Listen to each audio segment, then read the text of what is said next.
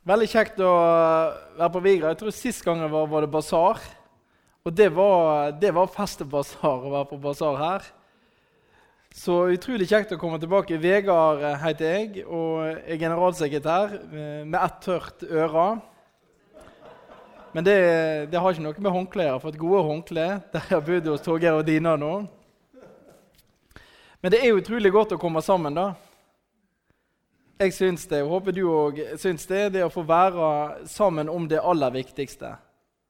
Evangeliet, Guds ord, han som har frelst oss, i Abraham, Isak og Jakobs Gud. Og det er også som Halvard innleder med, der vi har fått del, og det er enormt stort. Dette er et DNI, den norske Israelsmisjonens sommerseminar. Og vi har nå, tror jeg, nesten 25 ulike seminarer rundt om i landet. Og det er jo en utrolig flott måte, syns vi da, å få komme rundt og treffe misjonsfolket. Jeg håper det også syns det er greit, for jeg har lengtet etter det. Det er masse jeg har sett på Facebook, og så, men det kristne fellesskapet i lag, og det å få komme sammen, se hverandre, drikke en kopp kaffe og få lytte til Guds ord i lag, det trenger vi. Vi trenger å møtes, og vi hører sammen. Vi er skapt til fellesskap med Gud og hverandre. Så hjertelig velkommen til sommerseminar med Israelsmisjonen. Når det kom inn, så kan det være det fikk et lite sånn hefte med bladet vårt og litt informasjon. Så det skal jeg komme tilbake til, men hvis ikke dere har fått det, så kan det i pausen også snike dere ut og ta der ute i gangen. Jeg skal vise en film før vi begynner, det er reklamefilm. Og det er fordi at Kniff Trygghet, de ringte meg og spurte, nå da de har avlyst arrangement i sommer, så har vi likevel lyst til å hjelpe dere. Kan vi få lov til å sponse dere med noen penger?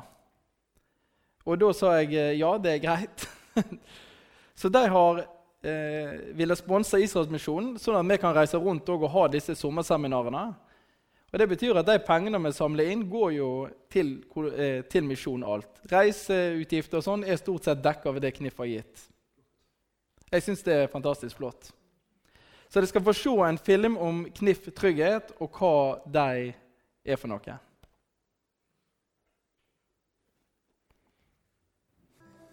Å velge forsikring handler om mer enn en god pris. Kniff Trygghet er forsikringsselskap av og for Kristne-Norge.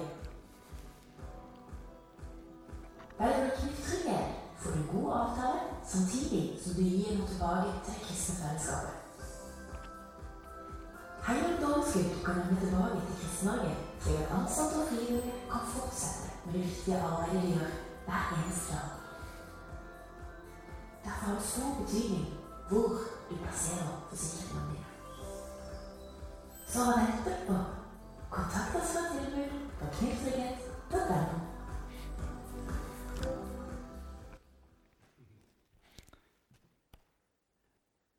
Da begynner vi seminaret her. Og det temaet vi har satt opp for i kveld, det er Herren velsigne deg. Og så har vi et undertema, men hvorfor? Hvorfor vil Herren velsigne Israel? Og det er temaet vi har satt opp.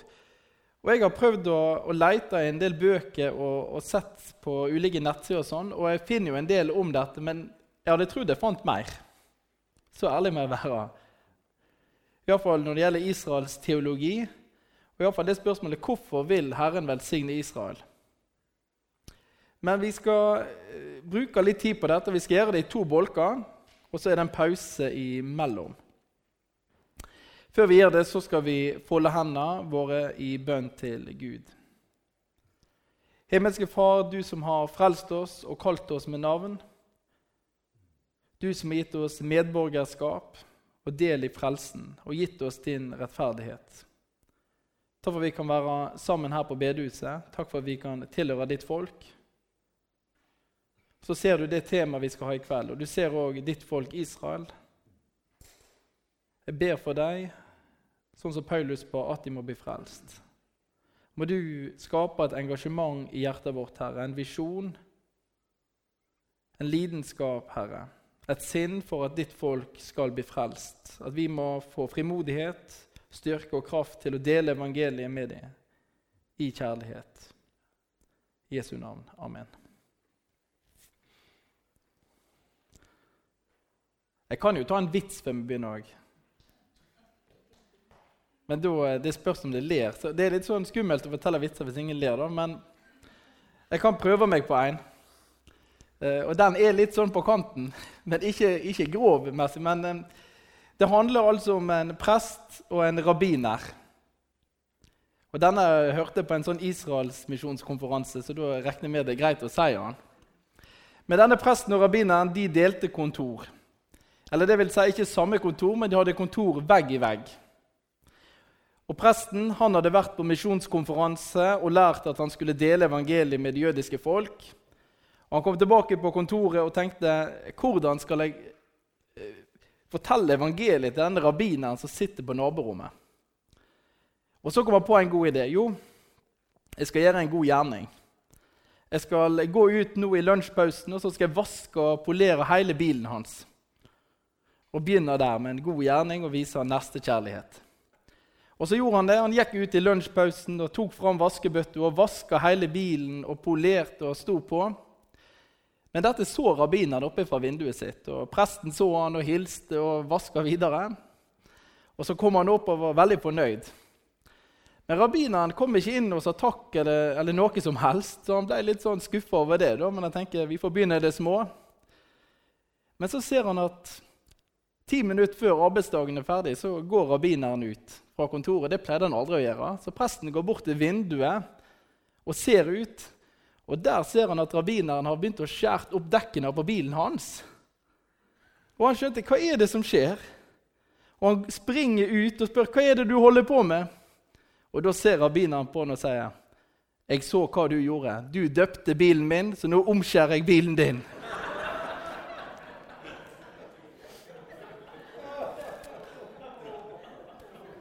Sånn gikk det med.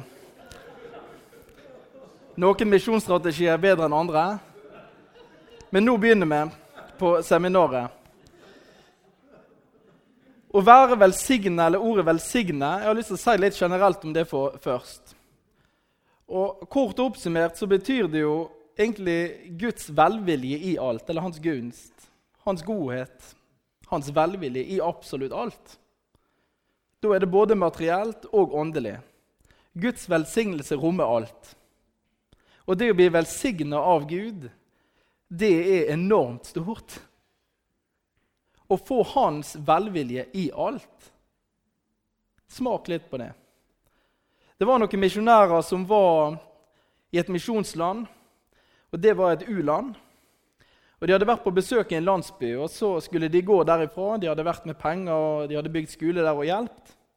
Og så satt de inne i denne trehytta, eller jordhytta, sammen med noen lokale. Og før disse vestlige misjonærene gikk, så sa de til dem, før de går, har vi lyst til å gi deg en stor gave. Og misjonærene tenkte, ja, inni seg, så tenkte de, men hva kan det gi oss? Det bor jo her i jordhytte. Det har jo ikke penger, eller noe. Hva kan denne store gaven være? Og så reiser mannen seg i huset, og så sier han, Herren velsigne deg og bevare deg. Og så gir han de Herrens velsignelse. Og da forstod misjonærene at de hadde fått den største gave av alt. Herrens velvilje i alt. Så det er noe som er større enn det vi har. Det er noe som er større enn menneskelig forstand, og det er Herrens velsignelse i livet vårt. Og dypest sett så er jo Guds velsignelse knyttet til Jesus, Messias. Han som selv er den velsignet, sånn som de roper når han rir inn i Jerusalem. Velsignet er han som kommer i Herrens navn. Her kommer han som er Guds velvilje, han som er Guds herlighet. Han kommer ridende inn, den velsignet. Og det er også han som både eier og gir velsignelse. Han og far er ett. Jesus er den velsignede, og han er den som eier og gir velsignelse. Så Guds velsignelse knyttes jo til Jesus fra Nazaret. Og så har jeg lyst til å si at på hebraisk og gresk så brukes faktisk samme ord for velsignelse og lovprise. Og derfor finner du også i Bibelen at vi velsigner Herren. Det gjør ikke at vi gir all vår velvilje til Herren, det kan vi gjøre, men på en måte så trenger ikke Gud det så masse som vi trenger hans velvilje. Men vi lovpriser han. Han som gir oss sin velsignelse, han som er Gud og vil velsigne oss. Og før vi går skikkelig på tema også, så fant jeg dette på nettsida til Den norske kirke, og jeg synes det var godt sagt. Og det går litt inn i tiden også vi lever i Kristen-Norge og i Vesten generelt. For det finnes en teologi som er sånn at hvis du lever rett med Gud, hvis du gir nok til Gud, hvis du gir nok penger og så videre, så vil Gud velsigne deg i alt, og du skal ikke være syk, du skal ikke ha noe problem. Ingen lidelse skal ramme deg hvis Herren velsigner deg. En sånn type teologi. Og den finner du jo ikke i Bibelen egentlig. For selv om Herren velsigner oss, så betyr det ikke at vi er spart for alt som er vondt i dette livet. Det går an å være under Herrens velsignelse og samtidig oppleve sorg. Det går an å være under Herrens velsignelse og samtidig være fattig, sånn som disse var i jordhytta. Nei, det å være under Herrens velsignelse, skriver de på denne nettsida, betyr ikke et liv uten bekymringer, sorger og nød. Men vi skal heller forstå det slik at Gud er med oss i alle deler av livet, også når vi har det vondt. Jeg synes det var fint sagt. Så jeg ville bare ha det med. Og Guds velvilje er at Gud går med. Og som han også sier til David i Salme 23, om du enn går gjennom dødsskyggens dal, og der er det vondt, tipper jeg. Når du opplever livet som om døden kaster skygge på deg, så sier Gud at jeg er mektig nok til å gå der sammen med deg. Og da har du Herrens velsignelse og velvilje.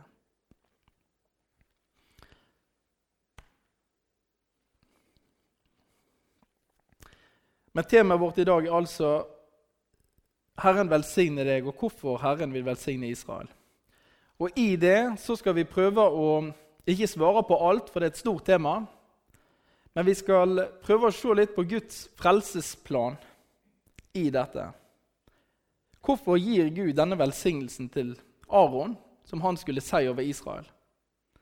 Og derfor har jeg bilder av en handyman her, noe jeg selv ikke er i særlig stor grad.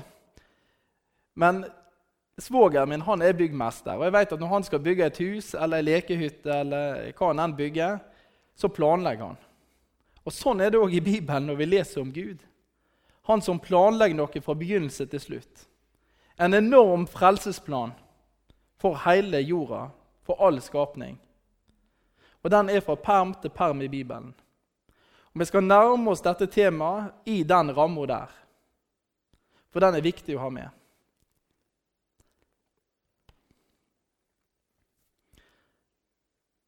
Hvorfor vil Herren velsigne Israel? Jeg har lyst til å si noe jeg fant i en bok av John Stott. Han var med og startet Lausanne-bevegelsen i sin tid, kjent evangelist og misjonær. Og han har skrevet noe om velsignelse, og da skriver han jo om det jødiske folk og om oss. Og hans innfallsvinkel der er jo at når vi ber Gud velsigne oss, vi ber Gud om å velsigne meg, så kan det i første omgang høres veldig, unnskyld uttrykket, men egoistisk ut. Jeg vet ikke om du er enig. Må du gi meg, Gud? Og så spør John Stott om det finnes en uselvisk grunn for å be den egoistiske bønnen Gud velsigne oss.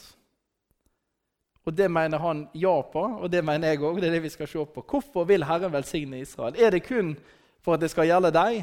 Eller har han en større hensikt utover Israel? Når Gud velsigner det folket, har han tenkt noe for alle folkeslag? Ber Israel om velsignelse kun for sin egen del? Eller ber de om at Gud skal velsigne dem for folkeslagene også? Og da nærmer vi oss det som står også på skjermen her under. Et lys for folkeslagene. Israels kall og utvelgelse. Og det hele begynner jo egentlig i dette løftet som Abraham får. Abraham får jo løfte om både et jordisk folk, et land, og han får løfte om en universell velsignelse for alle folkeslag. Når Gud kaller Abraham, så tenker han faktisk på de som bor i Norge. Har du tenkt på det? Når Gud velger ut Abraham, når han velger ut Israel, så har han en stor plan som gjelder alle folk. I deg skal alle folkeslag velsignes. Det skal skje noe som får konsekvens for alle.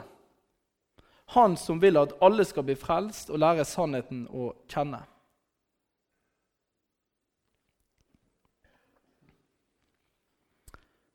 Gud velger altså ut Abraham. Han velger ut dette folket, denne familien. Og jeg har lyst til å ta oss med til 2. Mosebok, kapittel 3, og lese noen avsnitt der. Når Gud presenterer seg for Moses. Da har det gått 400-500 år siden Abraham ble kalt, og folket er i Egypt og er slaver. Det kjennes ikke bibelhistorien. Og Moses, han har vært i Egypt, og han har rømt etter han slo i hel en mann, og nå har han vært gjeter i 40 år. Og så går han der, og så ser han denne buska som brenner. Denne tårnebuska som bare brenner og brenner. Og han tar av seg på skoene, og han går inn og møter Herren. Og så spør Moses Gud, «Sett at jeg går til israelittene og sier til dem, deres fedres Gud har sendt meg til dere. Og de så spør meg, hva er hans navn? Hva skal jeg da svare? Hvem er du, Gud?» Og Gud svarte Moses, «Jeg er den jeg er.» Og han sa, «Slik skal du svare israelittene, jeg har sendt meg til dere. Du skal si til israelittene, Herren, fedrenes Gud, Abraham, Isak og Jakobs Gud har sendt meg til dere. Dette er mitt navn til evig tid. Dette skal jeg kalles fra slekt til slekt. Her gir Gud seg selv et navn. Jeg er, men han sier også at mitt navn til evig tid skal være Abraham, Isak og Jakobs Gud. Gud knytter seg til denne ene familien, blant alle slekter og familier som finnes på jorda. Gud er jo suveren i å velge sitt eget navn. Når jeg en vakker vårdag i hva årstall tror jeg er født da? Jeg er født i 89. Fikk navnet Vegard, så hadde på en måte ingenting jeg skulle si det. Mine foreldre spurte meg aldri. Hva har du lyst til å hete? Det var bare bestemt. Men når Gud presenterer seg, så velger jo han sitt eget navn. Gud er suveren i alt han gjør. Det er ikke Israel som velger Gud, men det er Gud som velger deg. Og det er Gud som velger å si at mitt navn knytter deg til dere. Jeg skal hete for evig tid Israels Gud. Jeg skal hete Abraham, Isak og Jakobs Gud. Han identifiserer seg med folket. Og så knytter han folket til seg. Jeg vil ta dere til mitt folk og være deres Gud. Og i 5. Mosebok, for du er et hellig folk for Herren i Gud.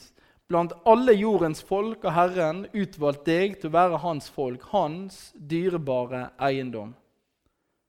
Gud knytter sitt navn til folket, og han knytter folket til seg på en helt spesiell måte. Abraham, Isak og Jakob, fedrene og det folket, den familien som kommer derfra, knytter Gud seg til, og han knytter folket til seg. Og det er jo dette folket vi følger når vi leser Bibelen. Det er ganske vanskelig å ta vekk Israel fra Bibelen, selv om noen har prøvd på det i Danmark. Det er ganske vanskelig å få det til. Hvis du tar vekk alt som handler om Israel, ikke bare endre navn, men tar vekk alt, så får du en veldig kort bibel også. For det er jo deres historie vi leser om. Og de får en rekke ting av Gud. Og Paulus oppsummerer jo noen av hovedtingene i Romerbrevet 9.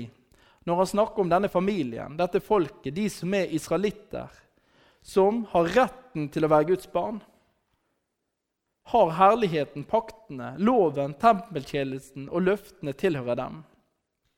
De har fedrene, Og fra dem stammer også Kristus, han som er Gud overalt, velsignet i all evighet. Amen. Det er en sånn smørbrødliste, kremliste. Tenk å få den beskrivelsen. Dette folket har fått enormt av Gud. Gud har åpenbart sitt ord for dem. Han har sendt i sine profeter, han har gitt i sin lov, tempeltjenesten, løftene. Han knytter til dette folket. Det er en stor velsignelse. Og fra dem så stammer også Jesus Kristus, han som er Gud overalt, og han som er velsignet i all evighet, han som er den velsignede, og som både eier og gir velsignelsen til Gud. Og vi skal ta utgangspunkt i en ting som dette folket får av Gud. Det er det som er tema, Herrens velsignelse. Hvorfor får de det? Hvorfor får de alt dette vi kan lese om her? Hvorfor fikk de paktene, loven, tempeltjenesten og alt? Og vi kan ikke gå inn på hvert tema her. Da hadde vi måttet ha flere møteveker, tror jeg. Og kanskje litt flere predikanter også. Men vi skal se på dette med hvorfor velsigner han det? Hvorfor gir han det denne velsignelsen her? Som vi kjenner godt. Herrens velsignelse. Og Herren sa til Moses, tal til Aaron og sønnene hans og si, slik skal dere velsigne israelittene. Dere skal si til dem, Herren velsigne deg og bevare deg. Herren la sitt ansikt lyse over deg og være deg nådig. Herren løfte sitt ansikt mot deg og gi deg fred. De skal sette mitt navn på israelittene, og jeg vil velsigne dem. Dette får også denne familien. Gud befaler, sånn skal mitt folk velsignes. Sånn skal Israel, det jødiske folk, bli velsignet. At jeg vil velsigne dem, jeg vil bevare dem. Jeg vil ha mitt ansikt lyse over dem, jeg vil være dem nådig. Jeg vil løfte mitt åsyn eller ansikt mot dem, og jeg vil gi dem fred. Dette er noe av det største. Å få Herrens velsignelse, Herrens velvilje i ett og alt. Og så vet vi at det betyr ikke at folket var spart for all mulig ulykke. Det var mange tøffe kamper de måtte ta. Det står i Mosebøkene at Gud bar de på ørnevinger gjennom ørkenen, men det var ikke alltid at jeg tror de følte at de bare svevde over alle farene. Det var mange tøffe ting. Og likevel gikk Herren med dem. Dette er utgangspunktet. Vi vet også at denne velsignelsen, den aronittiske, ble brukt i tempeltjenesten. Og den ble brukt av prestene til å velsigne. Og vi bruker den jo fortsatt en dag i dag. Når du er på gudstjeneste, så avsluttes den med velsignelsen. Den blir lyst over oss. Og så sier presten, gå i fred, tjen Herren med glede. En annen sangstrofe eller tekst som ble brukt i tempeltjenesten, det er Salme 67. Og den åpenbarer jo og sier noe mer om hvorfor Herren vil velsigne det. Her står hele salmen. Den er kort, 8 vers, og vi skal lese den sammen. Og når vi leser den, så kan du tenke på at det jødiske folk, som hadde fått denne velsignelsen og tempeltjenesten, dette var en del av liturgien. En del av det de skulle vite og tenke over når de fikk Herrens velsignelse. Og så tolker jo salmisten her hvorfor Gud vil velsigne oss. Og hør hvordan salmen går. Denne salmen som skulle spilles til strengespill. Gud, være oss nådig og velsigne oss.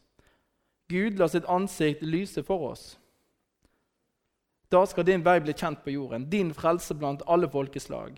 Folkene skal prise deg, Gud. Alle folk skal prise deg. La folkeslag glede seg og juble. For du dømmer folkene med rettferd og leder folkeslagene på jorden. Folkene skal prise deg, Gud. Alle folk skal prise deg. Jorden har gitt sin grøde. Gud, vår Gud, velsigner oss. Gud skal velsigne oss. Hele jorden skal frykte ham. Her blir vi satt inn i en kontekst. Og det jeg har lyst til at vi skal merke oss, det er at når Gud velsigner Israel, når han gir dem sin velsignelse, så har det et formål. Og det er jo det salmisten her tar fram. Hvorfor skal Gud velsigne oss? Hvorfor har Gud valgt oss ut? Og svaret er jo, for at din vei skal bli kjent på jorda, blant alle folkeslag. Når Gud ber Aaron om å velsigne Israel, så tenker han faktisk på meg og deg. Det er jo det Salme 67 sier. Jeg velsigner dette folket, som jeg har valgt ut, og som jeg har knyttet meg selv til og knyttet til meg, for at min frelse skal nå ut til alle. I teologien så heter jo Israels utvelgelse det partikulære, det som gjelder en del. Og i det partikulære, i utvelgelsen av Abraham, Isak og Jakob, dette folket, så har Gud hele veien en universell tanke. De er velsignet for å være til velsignelse. Og vi skal ta 2 punkt før vi har pause. Vi skal se på 2 ting som underbygger dette her. Det er et vitne for Herren og et lys for folkeslagene. Og så er det pause etter det. Er det greit? Hvis Terje sier det er greit, så kjører vi på. Ja. Og ha dette ordet i bakgrunnen. I deg skal alle folkeslag velsignes. Dette første løftet som blir gitt når dette folket velges ut. Et vitne for Herren, Jesaja 43. Gjennom profeten Jesaja så minner Gud Israel om hvorfor de er valgt. Hvorfor han har gitt dem alle disse fortrinnene som Paulus kaller det. Og Gud sier gjennom profeten Jesaja at dere er mine vitner, sier Herren, og min tjener som jeg har utvalgt, for at dere skal kjenne meg og tro på meg og forstå at jeg er han. Gud sier til folk at det er mine vitner. Nå har jeg vært så heldig at jeg aldri har vært i en rettssak.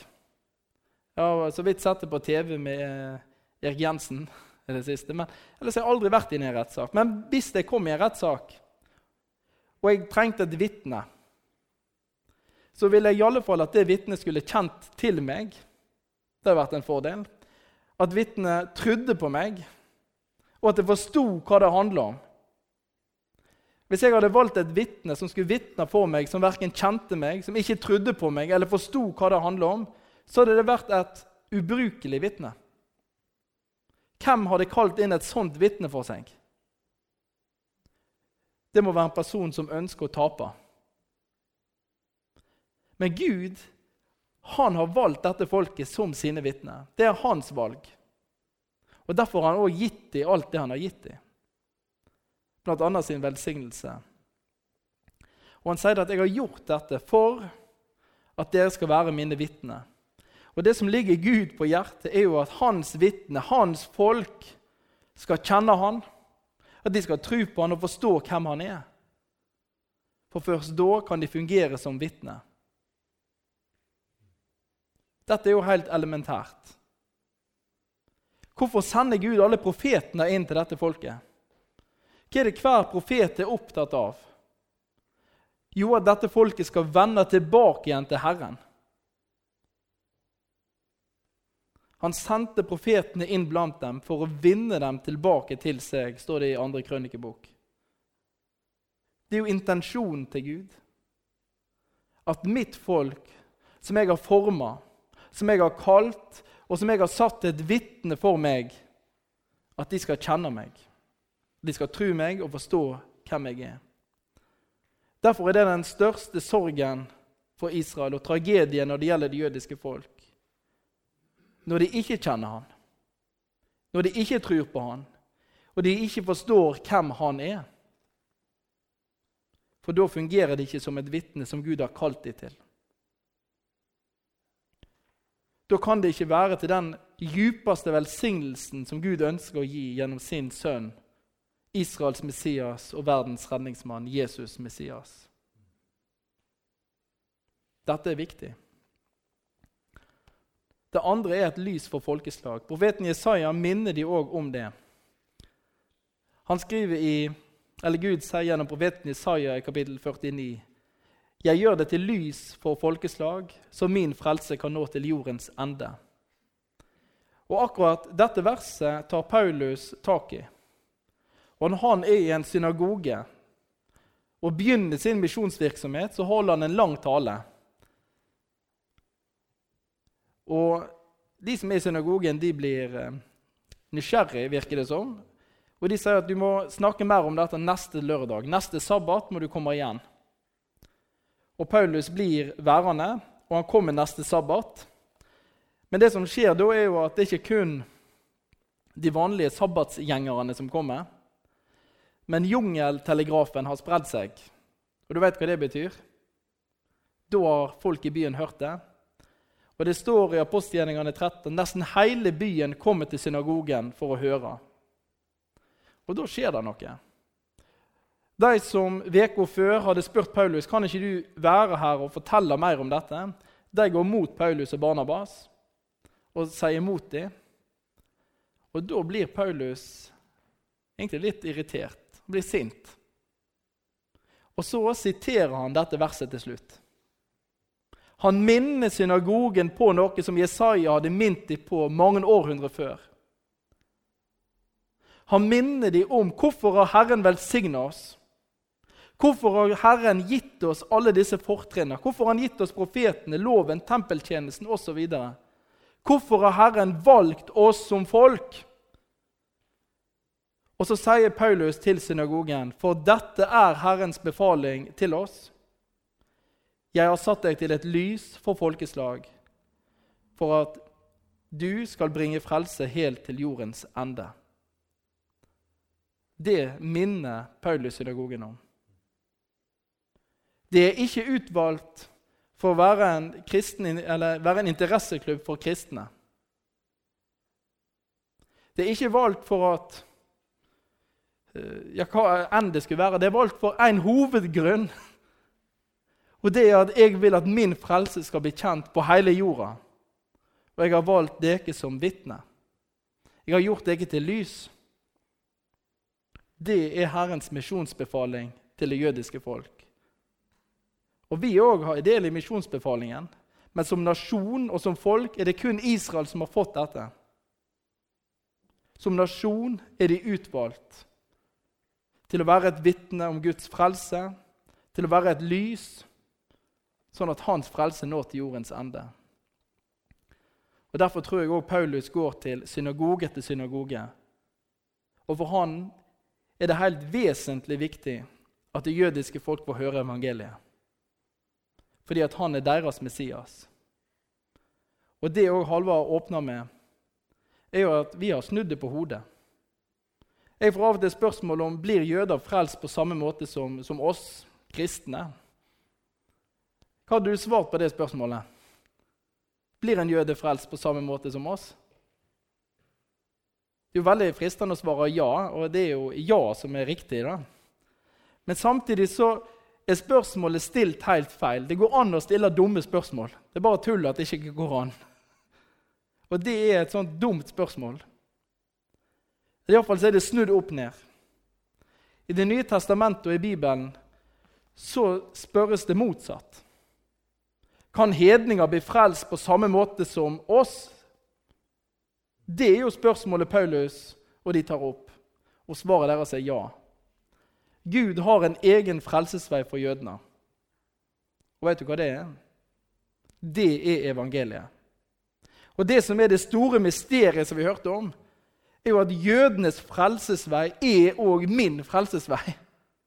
Jeg er frelst på en jødisk måte. Gjennom trua på Israels Messias. Og så har vi snudd det opp ned. Men for Paulus og apostlene og for Gud, så er det viktig at dette folket får høre evangeliet. Sånn at de kan kjenne han, tro han og forstå hva det handler om, og fungere som et vitne. Da skal din vei bli kjent på jorden. Din frelse blant alle folkeslag. Derfor skal Gud velsigne oss. Dette har levd i tempeltjenesten og levd den jødiske verden i årtusener. Denne bønnen her fra Salme 67. Vi skal ta litt videre, men nå tar vi pause.